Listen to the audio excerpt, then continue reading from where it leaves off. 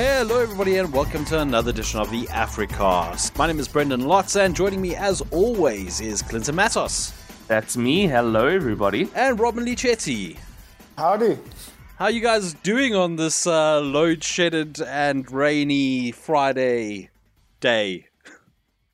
It was good until last night. We got hit with load shedding. It was hilarious. They put out an announcement saying, there hasn't been load shedding since July. I'm like, well done. You did your job for 2 months and now you're messing it up again. It was, it's terrible. It's so bad. Yeah, it's really not a good situation. Robin, how you doing? About as good as can be expected. Got the second jab. And we're good to go. Whatever happens down the line. Were you hit by load shedding yesterday? Luckily not, but I am expecting this evening. So dinner by candlelight for one evening. Yeah, I'm expecting load shedding. I wasn't hit by load shedding, and thankfully, I was hit by a power outage though, because of some lightning. Because Eskom and rain don't seem to work together. Coal's wet, Brendan. The coal is wet. Understand. Right, let's get into the news of the week. Clinton, there's a new Switch on the market. Yes, so the distributor of Nintendo in South Africa, Core, invited us over to go try out the new OLED model Switch. I still can't believe that the name of this is just OLED model. I think a computer must have named it. But it's actually out today along with Metroid Dread, and we got to try out both. But I'm just going to focus on the OLED model now because we'll have a review of Metroid Dread sometime in the next week or so. And I think when we talked about this a few weeks ago when it was announced, I was kind of dismissive because it just looked like very small changes. The screen is slightly bigger, but it's still the same resolution, but now it's OLED. They redesigned the kickstand, they improved the audio, and they also redesigned the dock. And I thought, those are all nice, but is it really that compelling? And we joked about it, and the storage was increased from 32 gigs to a massive 64 gigabytes. So we all had a bit of a laugh. But now that I used it, I'm kind of converted, and I really didn't expect to be. If you gave a lot of people the original Nintendo Switch or even the Nintendo Switch Lite, they kind of thought it was a bit of a toy because it didn't feel that premium. It didn't feel like a brand new device rolling out from Nintendo. It didn't feel like it was really worth the high price that you pay in South Africa. But now holding the OLED model, I don't have it here. We didn't get a review sample yet, but holding it at that event, it really does feel like a brand new premium 2021 device. I don't know what they did, but it seems like the entire fit and finish has been completely redone. And that may sound ridiculous because it seems like all they did was change the screen, but I think they did completely new retooling of every part of the Switch. It feels premium and it feels more sturdy, and this might be because I've been using a day one Nintendo Switch that's more than 4 years old at this point. But this felt brand new, and this felt like somebody else had made it. And it feels a bit weightier. It is slightly heavier than the original Switch, but I'm just a bit blown away by the fact that just picking it up before you even turn it on, it feels so much more premium. And the kickstand is probably my favorite thing in the world. I can't believe how nice the kickstand is. So a lot of people remember that the kickstand on the original Switch is just the flimsiest, most horrible thing in the world. It's really flimsy. It breaks. It feels like they put it there at the last second. They're like, oh God, we forgot about the kickstand. And if you put it into the out position, it's still very flippity floppity, and it's just bad. And the new one is so nice, guys. I can't even tell you. You can see a video of it, and we'll put a link to the story about the OLED model in the bottom of the story. But the hinges are so quality. It's chef's kiss. There are 2 hinges, one on each side. And it isn't, I don't know what you'd call it. Some hinges like this are geared, meaning that they only support the weight of something at certain degrees. So you don't have that much choice. And the original kickstand was only one position. You put it out and that's it. If that doesn't work, too bad. This new one can go almost horizontal, and it holds any position you give it. It really feels like a top of the line quality hinge, and there's 2 of them. I just played with this. I didn't even want to play Metroid Dread. I just wanted to mess around with the kickstand.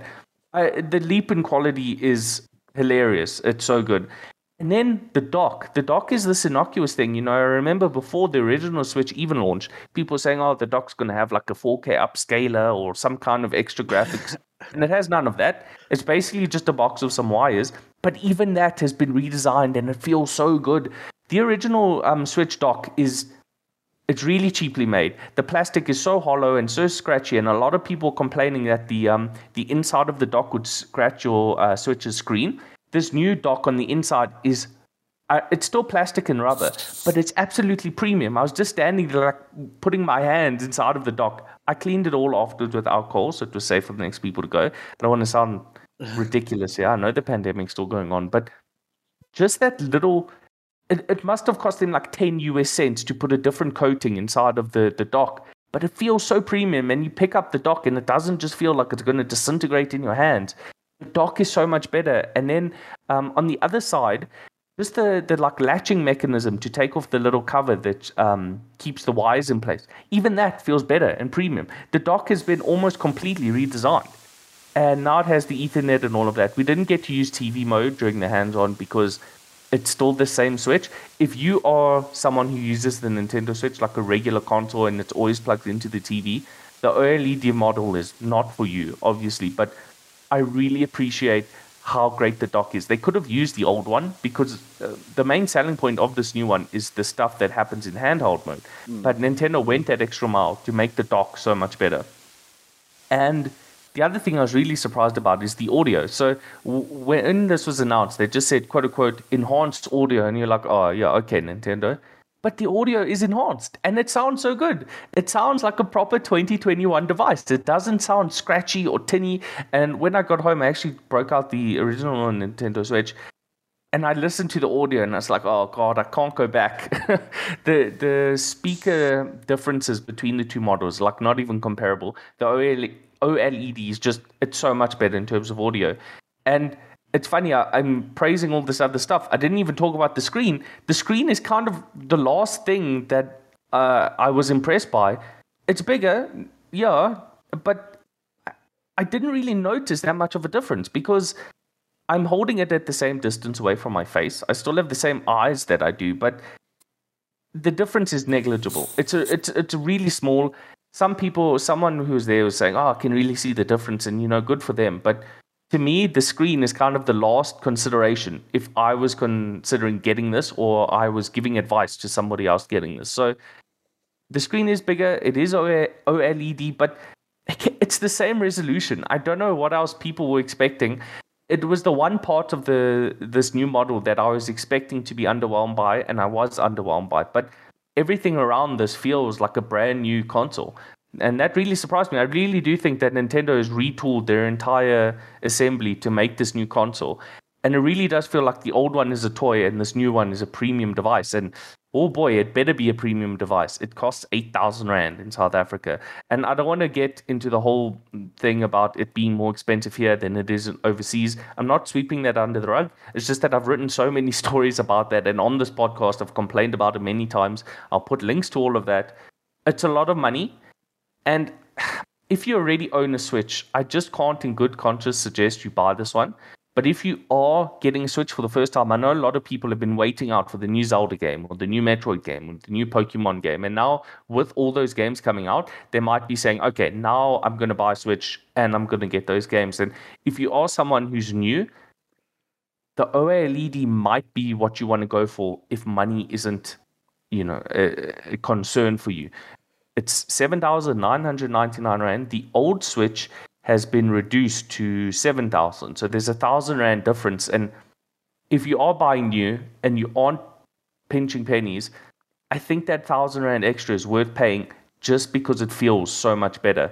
The one thing is that the Joy-Cons still feel the same to me. Some people who were there are having their hands on say that the buttons feel a bit more responsive. I didn't really feel that. I think it's just the difference between using something that's brand new out of the box and using something that's a few years old. So I'm not going to waste any more of your guys' time because we do have other news stories to get to, and we do need to put Facebook over the flames today. But I just wanted to talk about the OLED for a while. We'll have a review on Metroid Dread in the next week or so. I don't know when we're getting our review copy of the actual console. It should be coming sometime in the future. But I was pleasantly surprised. I really was ready to write this off, and Nintendo impressed me. So that's the new model of the Switch. I still want a 1080p handheld and a 4K TV, but maybe that will come in the near future. Words I never thought I'd hear in the same sentence. Nintendo impressed me. Yeah. I've always been... Yeah, I'm very skeptical about every company in the world, and the Switch has a lot of problems, which they still haven't fixed, but what they were trying to do with this one, they succeeded with, and they did a lot of nice extra stuff like redesigning the dock. So, yeah, thumbs up, but it's still very expensive, and you still might be better with the other models if you're worried about price. Cool. Robin, you've got some news about investment from Google. Yes, from one big company to another. So Google held their Google for Africa event this week. It's also the inaugural event, which I was really surprised by because I'm fairly sure we've had events of this ilk in the past. Yeah, we but that's neither have. here nor there. So we had a bunch of MDs from different regions across the continent talking about initiatives that Google is pioneering over the next few years. But the really key announcement came from Alphabet CEO Sundar Pichai. And that was around a $1 billion investment that Google will be making into Africa over the next 5 years. The kind of focus of this investment wasn't unpacked fully, but the kind of, I guess, the broader strokes are that it's aimed at digital transformation across the continent. And Google are now looking to, one, inject a bit of impetus in towards the SME market, as well as partnering with local carriers, networks, and vendors to kind of bump up the level of connectivity across Africa. So that's kind of really the focus of this investment over the next 5 years. Unfortunately, Google didn't kind of break down how much is going towards what. It was kind of more a more generalized figure. But during his kind of keynote, Pichai said that we've made huge strides together over the past decade, but there's more work to do to make the internet accessible, affordable, and useful for every African.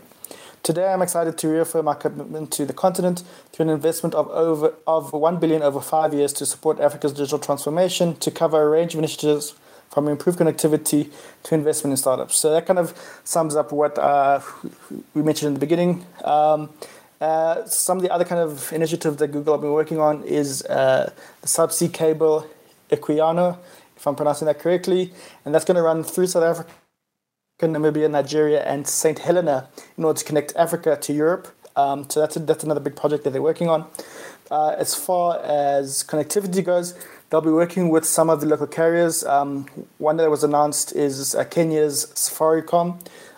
They're launching a device financing plan in Kenya, and that's hoping to kind of make access to technology and, by extension, connectivity a lot easier in the region. And Google can also mention that they are looking at partners like Airtel, MTN, Orange, Vodacom as well in I guess, the larger African continent. So yeah, there are quite a few interesting initiatives going on at the moment. One of the ones that kind of piqued my interest was the Cradle of Creativity project. And that's kind of trying to highlight African heritage from an arts and culture perspective. So they've created a dedicated online platform that will look to try and highlight creative history and heritage across Africa. As far as what institutions that Google are working on for the Cradle of Creativity project, they're working with the Origin Center in South Africa, and then the Yemesi Shailon Museum of Art in Nigeria. I'm pretty sure I butchered that. My apologies for that. They're working with these two organizations in order to kind of highlight local arts and culture and then kind of deliver it on a digital platform. So those are just some of the key announcements that the Google for Africa event outlined, but obviously the big headline grabber is the $1 billion that's going to be pumped into the continent and potentially see connectivity get a real injection in there. Robert, did they discuss misinformation at all? Because they're kind of the arbiters of news in a lot of countries, including South Africa, and our elections are coming up next month. Did they mention anything about that? I don't recall anything during the keynote. It was very much business focused, a lot of startup and SME kind of initiatives, as well as telecoms. There wasn't mention of any kind of initiatives or misinformation focused agendas that Google might have in the works. So yeah, it was very much more business than misinformation. I mean, Well, it's I hope still a to lot of see. money. Sorry, Clinton, go ahead. No, there's still a lot of money, and they could always say we're going to use part of it to fight X, Y, and Z in the future. So I wouldn't rule it out entirely. Yeah, I was just about to say the same thing. It's nice to see investments into Africa. I do wish that they were a bit more upfront about where that investment was going, because while it's a big number, Africa is a big continent, and there are many countries that could use some of that money in order to increase connectivity. So, worth Yeah, keeping you're an spot eye on. on. I think like South Africa is very fortunate when you compare us to the rest of the continent. And a lot of the time they're mentioning countries like Nigeria and Kenya, and those are very much economic hubs on the continent. And not that connectivity aren't issues in those countries, but there are other countries where connectivity is even more dire and potentially needs to be addressed as well. So hopefully they have those regions in mind as well. Yeah, that's a long conversation. Perhaps we'll dive into that in another podcast sometime. Moving on quickly, NASA is going to pull an Armageddon. If you don't know what Armageddon is, then you were likely born after 1998. But NASA is going to shoot a spacecraft at an asteroid on 27th of November, or 23rd of November, rather. The mission is dubbed the Double Asteroid Redirection Test, and as the name implies, what NASA is trying to do is steer an asteroid off of its trajectory. It's making use of something called the kinetic impactor technique, which is essentially slamming something into an asteroid and hoping it affects its trajectory.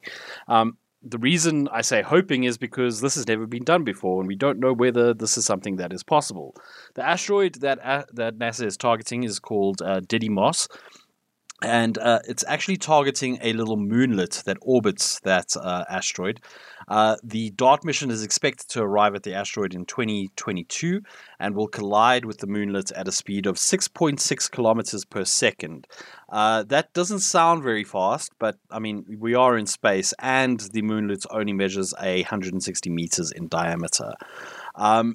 So this mission will launch off of a Falcon 9 rocket from the Vandenberg Space Force Base in California on the 23rd of November with a targeted launch time of 7:20 a.m. That's South African time. And yeah, as I mentioned, it'll only arrive at the moonlet in 2022. But this is a really cool thing that NASA is doing because whether you want to admit it or not, asteroids are a really big problem. Mainly, not so much the ones we can see, but more the ones that we can't see. And when you understand how few asteroids we can see, it becomes really concerning. We wrote a story about this, and we included a video from Veritasium, who takes a look at how much damage a relatively small asteroid could do. And when I say relatively small, I mean less than 1 kilometer in diameter. So yeah, really interesting little mission that NASA is doing. And I hope it works, because some of the other solutions to getting rid of an asteroid that might be headed for Earth aren't really the best. Like there's solutions that involve shooting a laser at the asteroid. Blowing it up is not really a good idea, because that might just cause it to shatter and create smaller asteroids that then form together because of gravity. And then you have a rubble pile that's headed for Earth. So it'd be cool to see whether this works. I don't know if it's going to. It seems like a long shot, but I guess we got to try something just in case one day an asteroid does threaten humanity and Earth itself. So yeah, I hope that they do that they live stream this, and that they have that Aerosmith song queued up for the launch. I tried so hard not to include that music video or a reference to Armageddon in the story. Have you Well, guys? I'd say that's poor form from you. Then. Have you guys seen that not behind the scenes, that DVD commentary with Ben Affleck where he talks about just how stupid the movie is? Yes. And Michael Bay tells him to shut up. It's the funniest thing ever, and it made me really appreciate Ben Affleck. It's really funny because he's like, why didn't they just train astronauts to drill? Wouldn't that have been easier? You don't know that you got to hit it on the half pipe in the hot. I'll put a link to that video. It is hilarious. I wish I could find that DVD commentary for the whole movie because it's also. I'm sure that would be a fun watch. But yeah, the double asteroid redirection test happening in November. Well, the launch happening in November. The actual test happening in 2022. Right, let's get on to the main story this week. And as Clinton alluded to earlier in this podcast, we are holding Facebook over the fire. This week, Facebook had a bad week. I think that's putting it very lightly. First off, on Monday, the social network, as well as its ancillary social networks, including Instagram and WhatsApp, all went offline.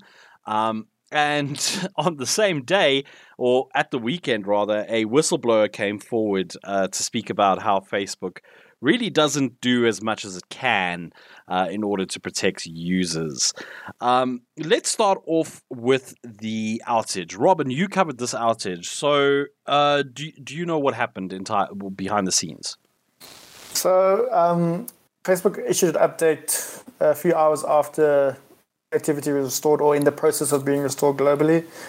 They issued a post, and the VP for infrastructure, Santosh Janardhan, he kind of outlined what the issue was. He said that our engineering teams have learned that configuration changes on the backbone routers that coordinate network traffic between our data centers caused issues that interrupted this communication.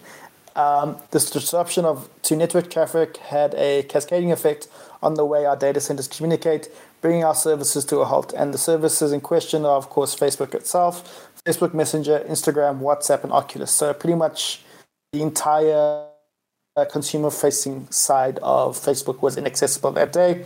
You also noted that they did some investigations, and there is no evidence that any user data was compromised. Regarding that statement, we'll have to wait and see. That's not the first time that Facebook has outlined that and been wrong. But yeah, it looks like it was a technical issue that very easily seemed to knock down their entire network, which is a little concerning. If you using something like WhatsApp Business, it's not a good look. I mean, worse than that, though. I mean, so many businesses operate off of Facebook these days, especially on continents like Africa and the Middle East and Southeast Asia. Like, a lot of people use Facebook for business. I mean, beyond that, just influencers on Instagram and that sort of thing. And then even beyond that, if you're just a streamer that wanted to play some Beat Saber or whatever's available on the Oculus store, I mean, you weren't able to do that. And I mean, the fact that it went down so quickly and for so long is really, really concerning from both a user standpoint as well as hey, look at what is the internet being held together by duct tape and twigs at this point. I do think it's worth mentioning that Facebook's infrastructure is very much developed in-house. And the way that this sounds like it went down is somebody did something wrong and everything just spiraled out of control from there. Not a good look for them, especially given how important Facebook has become. I mean, we give the social network a lot of grief here at Hypertext, but it is something that has become entrenched in so many people's lives. That having been said, did any of you actually notice these services being down? Clinton? No, I can't remember. I was playing some video game. I played that, and then I watched some YouTube like I usually do before I go to bed. And then right before I go to bed, I looked on Twitter, and people were talking about some kind of outage. And I was like, oh, I'll look at that in the morning. And then I read that all of this happened. And then I also got a lot of messages on, like, some of Facebook groups, people were like, "Oh, if you send me a message now, I'll sell you something for R1," and then they're like, "Oh, no one claimed it because there was an outage." So I didn't notice it at all. Maybe I'm in the minority because I use all those products that you just talked about unwillingly sometimes, but I didn't notice it at all. Maybe I'm just a bit blind. Robin, did you notice it at all? Yeah, on WhatsApp, I tried to do some calls. Yeah. They weren't going through, and I thought maybe my Wi-Fi was acting up again. Everything seemed fine though, and that's when I turned on the news and I saw that Facebook's suffering a major outage across all its services. So I didn't notice it at first until I tried to go onto Instagram and I was refreshing and it wasn't working. Like you, Robin, I thought it was my Wi-Fi. But then I went onto Twitter and saw that, oh, Facebook is down. That makes sense. And yeah, but I mean, I think for most of us here in South Africa, unless you are a night owl, I don't think you were really affected by it or you noticed it. However, that having been said, I mean, it's still not a great look for Facebook, especially in other parts of the world where people were awake and using the service or using it to do calls, manage social pages, that sort of thing. So, yeah. Of the day in America. Sorry? It was the middle of the day in America. Yeah. The worst time it could have happened. Yeah, especially while everybody is trying to procrastinate instead of work. I mean, how callous of Facebook not to take that into consideration. Everyone's trying to do their own research. Yeah. All the anti-vaxxers were lost for a moment because they couldn't get through to their primary journal, Facebook. So I do wonder what Facebook is going to do moving forward here, because this is probably the biggest outage they've ever had. I stand to be corrected, but to my mind, I think this is by far the biggest outage they've had in terms of what products are affected and how long they were down for. I don't know what Facebook is going to do to resolve this. Hopefully they make their services a bit more robust with some fallovers, just so that this doesn't happen again. But yeah, Facebook, as of time of recording, is working now. It has been working for most of the week.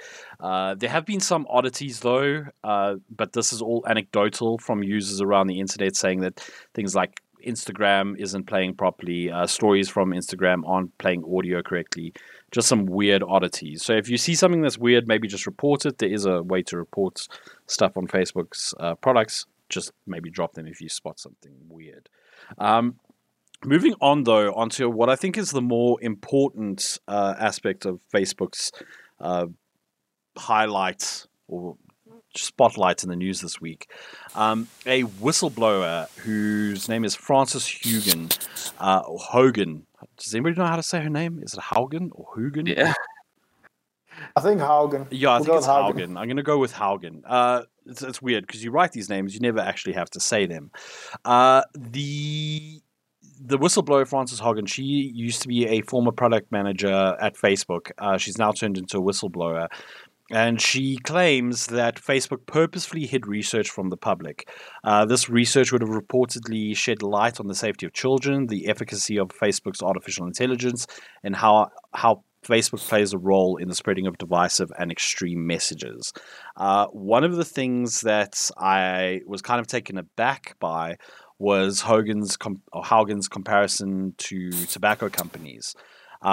She basically said that tobacco companies claimed that filter cigarettes were safer than cigarettes without filters. And while the general public and independent bodies could verify the authenticity of those claims, the same cannot be done with Facebook because we don't know how the sausage is made, quite frankly. So one of her statements was, "We are given no option other than to take their marketing messages on blind faith. Not only does the company hide most of its data, my disclosure has proven that when Facebook is directly asked questions as important as how do you impact the health and safety of children, they mislead and choose to mislead and misdirect. Facebook has not earned our blind faith." So on this, we just need to step back a little bit. Robin, you covered a story regarding Facebook's Instagram's effect on the mental health of teen girls, correct? Yeah, that's right. It was a Wall Street Journal report. They got access to internal documents. And was interesting because Facebook actually initiated the study, but it did not make it public at the time. And it was specifically looking at how Instagram impacts body image, and specifically that of teen girls in the UK and US, and found that it was quite detrimental as far as those kind of interactions go. And yeah, the Wall Street Journal was able to kind of break that story and share the report ahead of Facebook. And Facebook later on then shared their own version of the report, redacted a few elements, and really tried to manipulate the data in such that it made it look like this was a very, very small sample size and should not necessarily be viewed as how the platform performs in general. But the fact that we got this information before Facebook was able to share it, we kind of have a better idea of what is really going on there. Yeah, so that was one of the highlights of the testimony, was that Facebook does research, but then doesn't tell you the full story. Which, I mean, I kind of get it, right? You don't want to divulge everything, but at the same time, if you're going to spin the data into something that is not accurate and not fairly representing the state of your platform, that's a real problem. I'm not saying that Facebook needs to divulge all of its research for free, because research costs a lot of money to do, right? And when companies do massive surveys and research into stuff, like, you don't generally get that stuff for free. However, in the context of Facebook, where it's looking at users and what the effect of Facebook is on the mental health of those users, the habits of those users, I think it's important for Facebook to share that stuff and be open with it. And I'm going to divert here, because shortly after Haugen gave her testimony before the US Senate and the Securities and Exchange Commission, Mark Zuckerberg, who was on holiday at the time, decided to send out a memo to his company, which he then published on Facebook. And it made me incredibly angry to read this. I'm going to read one paragraph here, because it shows you how out of touch this man is with the rest of the world. So it reads, "Many of the claims don't make any sense. If we wanted to ignore research, why would we create an industry-leading research program to understand these important issues in the first place? If we didn't care about fighting harmful content, then why would we employ so many people dedicated to this than any other company in our space? Even ones larger than us? If we wanted to hide our results, why would we have established an industry-leading standard for transparency reporting on what we're doing? And if social media were as responsible for polarizing society as some people claim, then why are we seeing polarization increase in the US while it stays flat or declines in many countries with just as heavy use of social media around the world?" So, excuse me. Zuckerberg's defense then is to ask rhetorical questions. Why would you create an industry-leading research program to understand these important issues in the first place? Well, Zuck, I hate to break it to you, but the tobacco industry did the exact same thing in the early days of cigarettes. Right? They came out and said, well, our doctors say that they are safe. Smoke a cigarette while you're pregnant. I'm sure everybody's seen those old school cigarette ads, like, have a headache, smoke a Lucky Strike, or whatever it would be. The fact that you do your own research does not mean that the research is good, right? And it also doesn't mean that you are taking that research seriously. For instance, I could have somebody say to me, oh, could you research how many spelling errors I make in my day-to-day work, right? And that person comes back and says, well, Brendan, 59% of your work has spelling errors in it. I mean, I can take that under advisement, but I can also just ignore it just as easily. So the fact that you do the research does not mean that you are taking that research seriously or using it to adapt your product. Or am I just going crazy here, guys? Yeah, and something you didn't mention at all is that why you're doing that research, you're probably not doing it for the benefit of humankind. You're probably doing that research to make more money. You're probably looking into habits of your users, you're looking into spending habits, and then you want to turn that into advertising. So I don't understand why he keeps saying we're doing these industry-leading things. You're not doing that for funsies. You're not doing that out of the kindness of your own heart. You're doing it because you want to advance Facebook in one way or the other. And even if it was only for the benefit of humankind, you're probably also doing it just for positive PR spin, and you're doing it for this exact situation. You're doing it so that when you get backlash of something, you have these whataboutisms and saying, oh, we do X, Y, and Z, we're the good guys. Even if you invested billions of dollars just to have a PR response, now you're getting to use it as a PR response, just as intended. So they're not doing it just for fun. They're doing it to advance themselves in some way. And he doesn't mention any of that, obviously, because it would make him look bad. Robin, your thoughts? Yeah, for me, the research, I'm not too sure what the intention was, but to me, it smacks of giving Facebook more data sets to work with and to show advertisers. That's the only reason why Facebook would be commissioning all this kind of research is that they have more data to kind of show advertisers and say, this is what Facebook can do for you. And that's really what Haugen was getting to, is that profit comes before the safety of its users. And for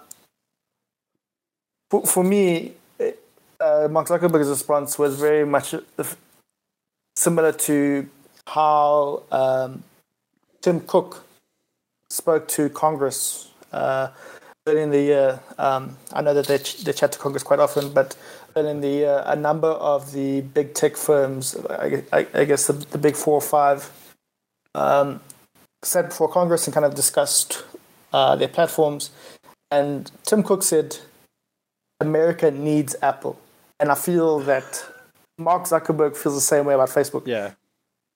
We need Facebook. Facebook doesn't need us. And he's quite happy for him to do as he sees fit. And we must just toe the line. And let me just distract you with all these faux socially conscious efforts that we're making. And it does become quite frustrating, because whenever you kind of engage with Facebook executives or kind of deal with Facebook at events and stuff like that, the company talks about how much good it's doing, but you talk to an impartial user and their experience of Facebook is very, very different.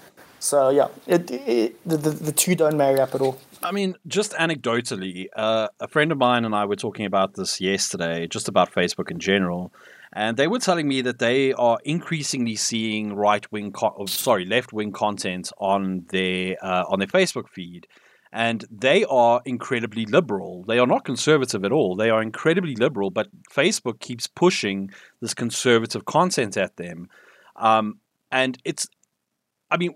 their values and my values are very closely aligned, but I don't get that content. So why is this person getting that content? But I do just want to carry on reading what a few more excerpts of what Mark Zuckerberg wrote this week. He said, at the heart of these accusations is the idea that we prioritize profit over safety and well-being. That's just not true. For example, one way that has been called into question is when we introduced one move that has been called into question, is when we introduced the meaningful social interactions change to Newsfeed.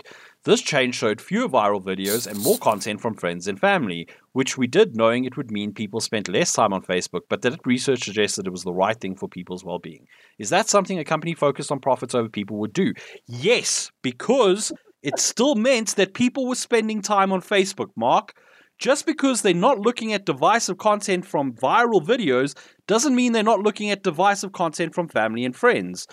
Over the last year, families have been torn apart because of the COVID-19 pandemic, because of Donald Trump, because of the vaccines. People have been torn apart because of opinions that have been posted on Facebook. And sure, you introduced the meaningful social interactions change way too late, right? After there had been misinformation about the US elections, about COVID-19, about vaccines, about 5G, about QAnon. Everything under the sun was on Facebook. And only when people said, hey, Mark, you need to do something about this, did you introduce these changes.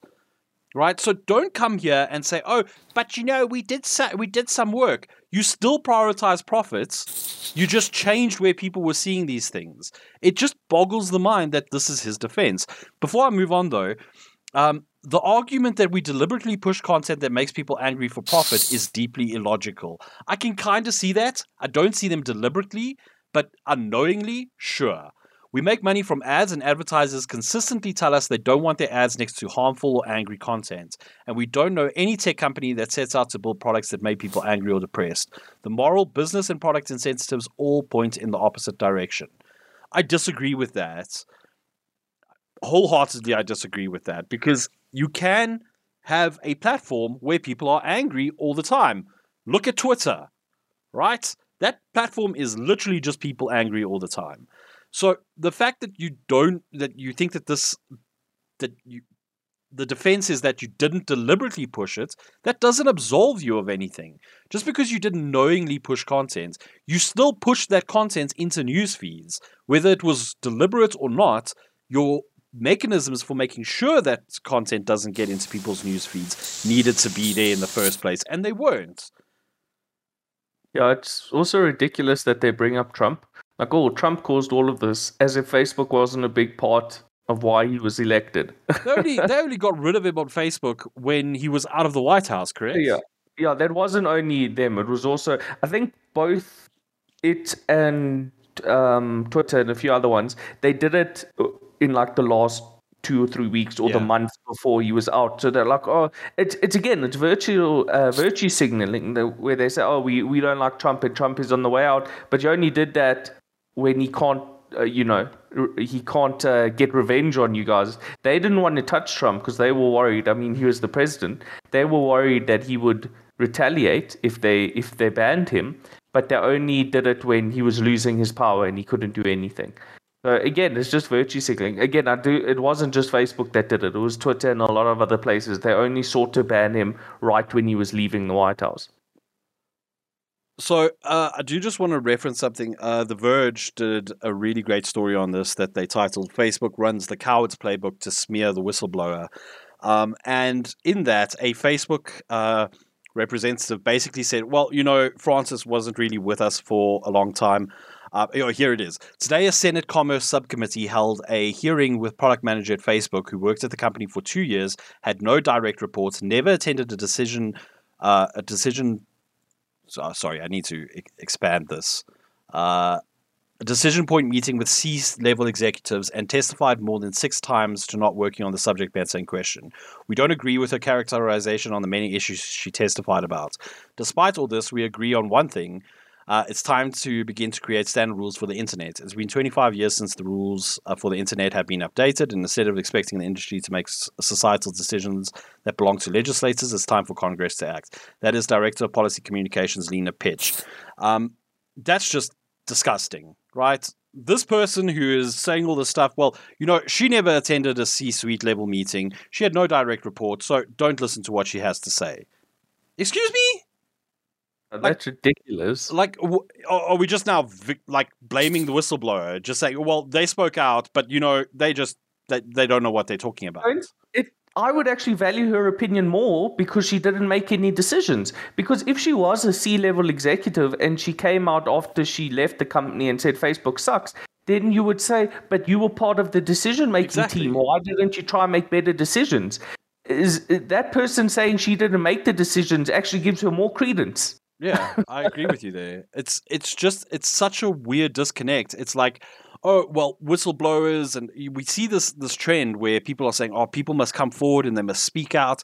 Ever since with things like Activision Blizzard, like there's this call to arms basically from employees to speak out when they see something that they don't want to, that they don't think is good. But then you have the Director of Policy Communications for Facebook saying, well, we can't trust this whistleblower because they only worked here for less than 2 years and they didn't attend C-level meetings. What is that, Facebook? What is that? I'm shocked that this was the stance that they took. And I'm sure that in the next weeks we'll get some properly written press releases from the PR team saying, well, Mark was really misguided with what he said, and so was Lena, and that's not our official stance as a company, because the PR machine works 24 hours a day. I'm sure that they are trying to fix this massive issue that they've caused for themselves now, but they need to actually take some action here. Like, it doesn't help to say, oh, well, we've been campaigning for so long about changing the rules. Have you, though? Because when Trump proposed it, you were very much against him. Oh, we're not arbiters of truth. "Oh, we just publish what people say. We're not We're not a news outlet." I mean, my head hurts. It's just it astounds me that this is the stance this company took, but Well, it's also not surprising. Clinton, yeah. I think a lot of people saw through this because something we didn't talk about when the platform was down is that a lot of people left. Well, they didn't leave, but they came to Telegram. There's another story Robin wrote, and I was reading it before we started the podcast. And man, all these people in tech are so smug because even though I do agree that Telegram is a better option, especially even just from a functionality standpoint, like when you join a group chat, all the group's past media is available to new users. There's stuff like that, but then they put out this press release saying that they took in the people from Facebook and WhatsApp as refugees. I'm like, come on, guys. You're not Noah building an ark over here. You're not giving, people a roof because they're escaping a war in the country or something. You're just another social media platform. So, yeah, all of these people are bad, but I mean, where are you going to turn? Yeah. It's one of these things where, amongst all of this talk, Facebook has become a necessary evil. Like you said, Brendan, a lot of companies depend on WhatsApp as business accounts or Facebook to post their stuff. And also just for us, regular people, WhatsApp is an almost free alternative to everything. I mean, I've helped my parents talk to friends and relatives overseas, and we don't need to pay the ridiculous prices for phone calls to overseas. We just use the Wi-Fi, which is already here. And we talk to all our friends and family in South Africa over WhatsApp. And if you didn't have it, what would we do? There was a reason BlackBerry was so popular in South Africa for so long, because the BlackBerry internet services combined with BBM made it not free, but an incredibly cheap option to the ridiculously high prices of data and the cost of communicating back then. And now WhatsApp and Facebook have taken that role. And what are we supposed to do? If Zuckerberg tomorrow said, I'm going back to my home planet and all the Facebook stuff is shut down, you're on your own, there's going to be a mad scramble to try and replace it. And the problem is WhatsApp has become the de facto instant messaging, and Instagram has become the de facto social media platform for things like models and pictures and photographers and all of that. And if they had to shut down tomorrow, there would be big problems, and we saw big problems when they went down. So yeah, it's become a necessary evil, but could they just be a little less evil? Could they be less, cartoonishly rubbing their hands together, petting a white cat evil, and just be more human, please? Please, Zuck. So We'll teach you how to be human. So I want to ask you guys, just as a way to wrap up before we just spend another hour complaining, how do we fix this? How do we fix this situation? My thinking is get rid of Zuck, rework the C-suite at Facebook. Zuckerberg can still be a director or whatever, but I don't think that him as chief executive officer signing off on decisions, he needs to go now. He's been the CEO for way too long, way longer than most companies allow. Although I suppose you could say the same about Jeffrey Bezos. But yeah, I think that the first port of call is to get rid of that C-suite, rework it, and then Facebook needs to be a lot more transparent. I'm talking like regular transparency reports, regular research into what's being done behind the scenes, especially as regards the effect on mental health and the divisive nature of Facebook, or rather how it's become so divisive. This is not the first time Facebook has made an oopsie, and it's getting worse and worse every time one comes to light. Robin, how do you think we solve this situation? So I don't think Facebook will ever change. It doesn't matter how many times you compel Mark Zuckerberg to appear before Congress, or you ask him to prove that he's human and not a lizard. I think you solve this by potentially breaking up Facebook. I think that the outage on Monday evening showed that Facebook perhaps controls too many key services for a lot of people across the globe.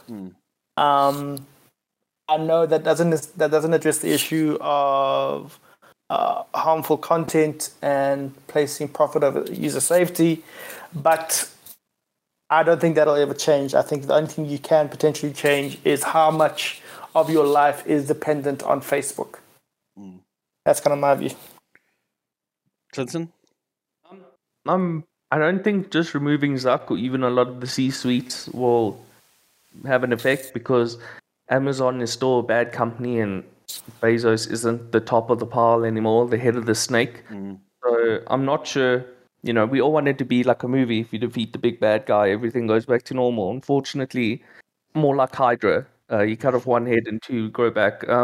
Like Robin said, I think the only way is to break it up, and for WhatsApp to be its own company, and for Facebook to be its own company, and all of that. But the US has proven time and time again that if you pay lobbyists enough money, you can do whatever you want. And I don't think these giants will ever be broken up, just like Disney wouldn't ever be broken up. So the only thing that can really happen is for Facebook to fall out of favor, like MySpace and all the other ones. But Friendster. Yeah, it seems like that might never happen. I mean, never say never, anything can happen. But I think the only way we'll go forward is if something happens naturally where a competitor comes along and they just offer such a better service that everybody leaves. Do I think that will happen? Almost no way, at least not in our lifetimes. Unless there's some kind of new tech where you implant something directly in your brain and then some kind of social media platform uses that better than Facebook can, and then Facebook withers and dies. So, yeah, instead of cutting the head off the snake, we have to just starve it until it dies. And I hope that doesn't sound too dramatic, but I think that's the only way things are going to change. Yeah, I like Robin's piece of advice. Lessen how much you rely on Facebook products. Over the last year, I've started to try and use them less and less. Unfortunately, that's not always possible because WhatsApp is, like you mentioned, Clinton, it has become the de facto communication platform for most people around the world. And yeah, I don't foresee people migrating off of Facebook until something better shows up. What is that something better? Who knows? It's the 2020s. Maybe in a decade's time we'll have telepathic communication between each other, or we'll all be wearing smart glasses, and you can look at somebody and see their entire life's history just by looking at them. That sounds very creepy, but I mean that's where technology is going ultimately.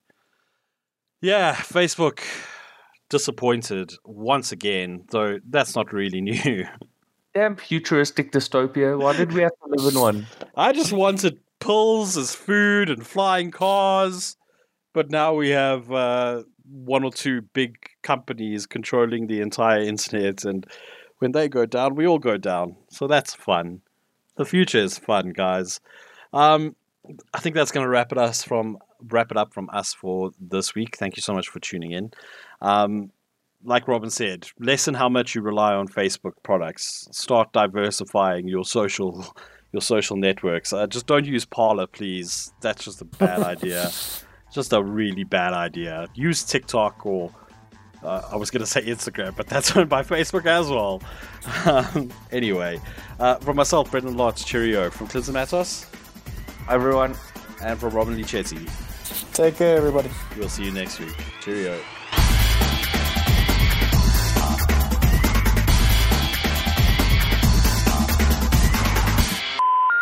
We're sorry, the number you have dialed is not in service at this time.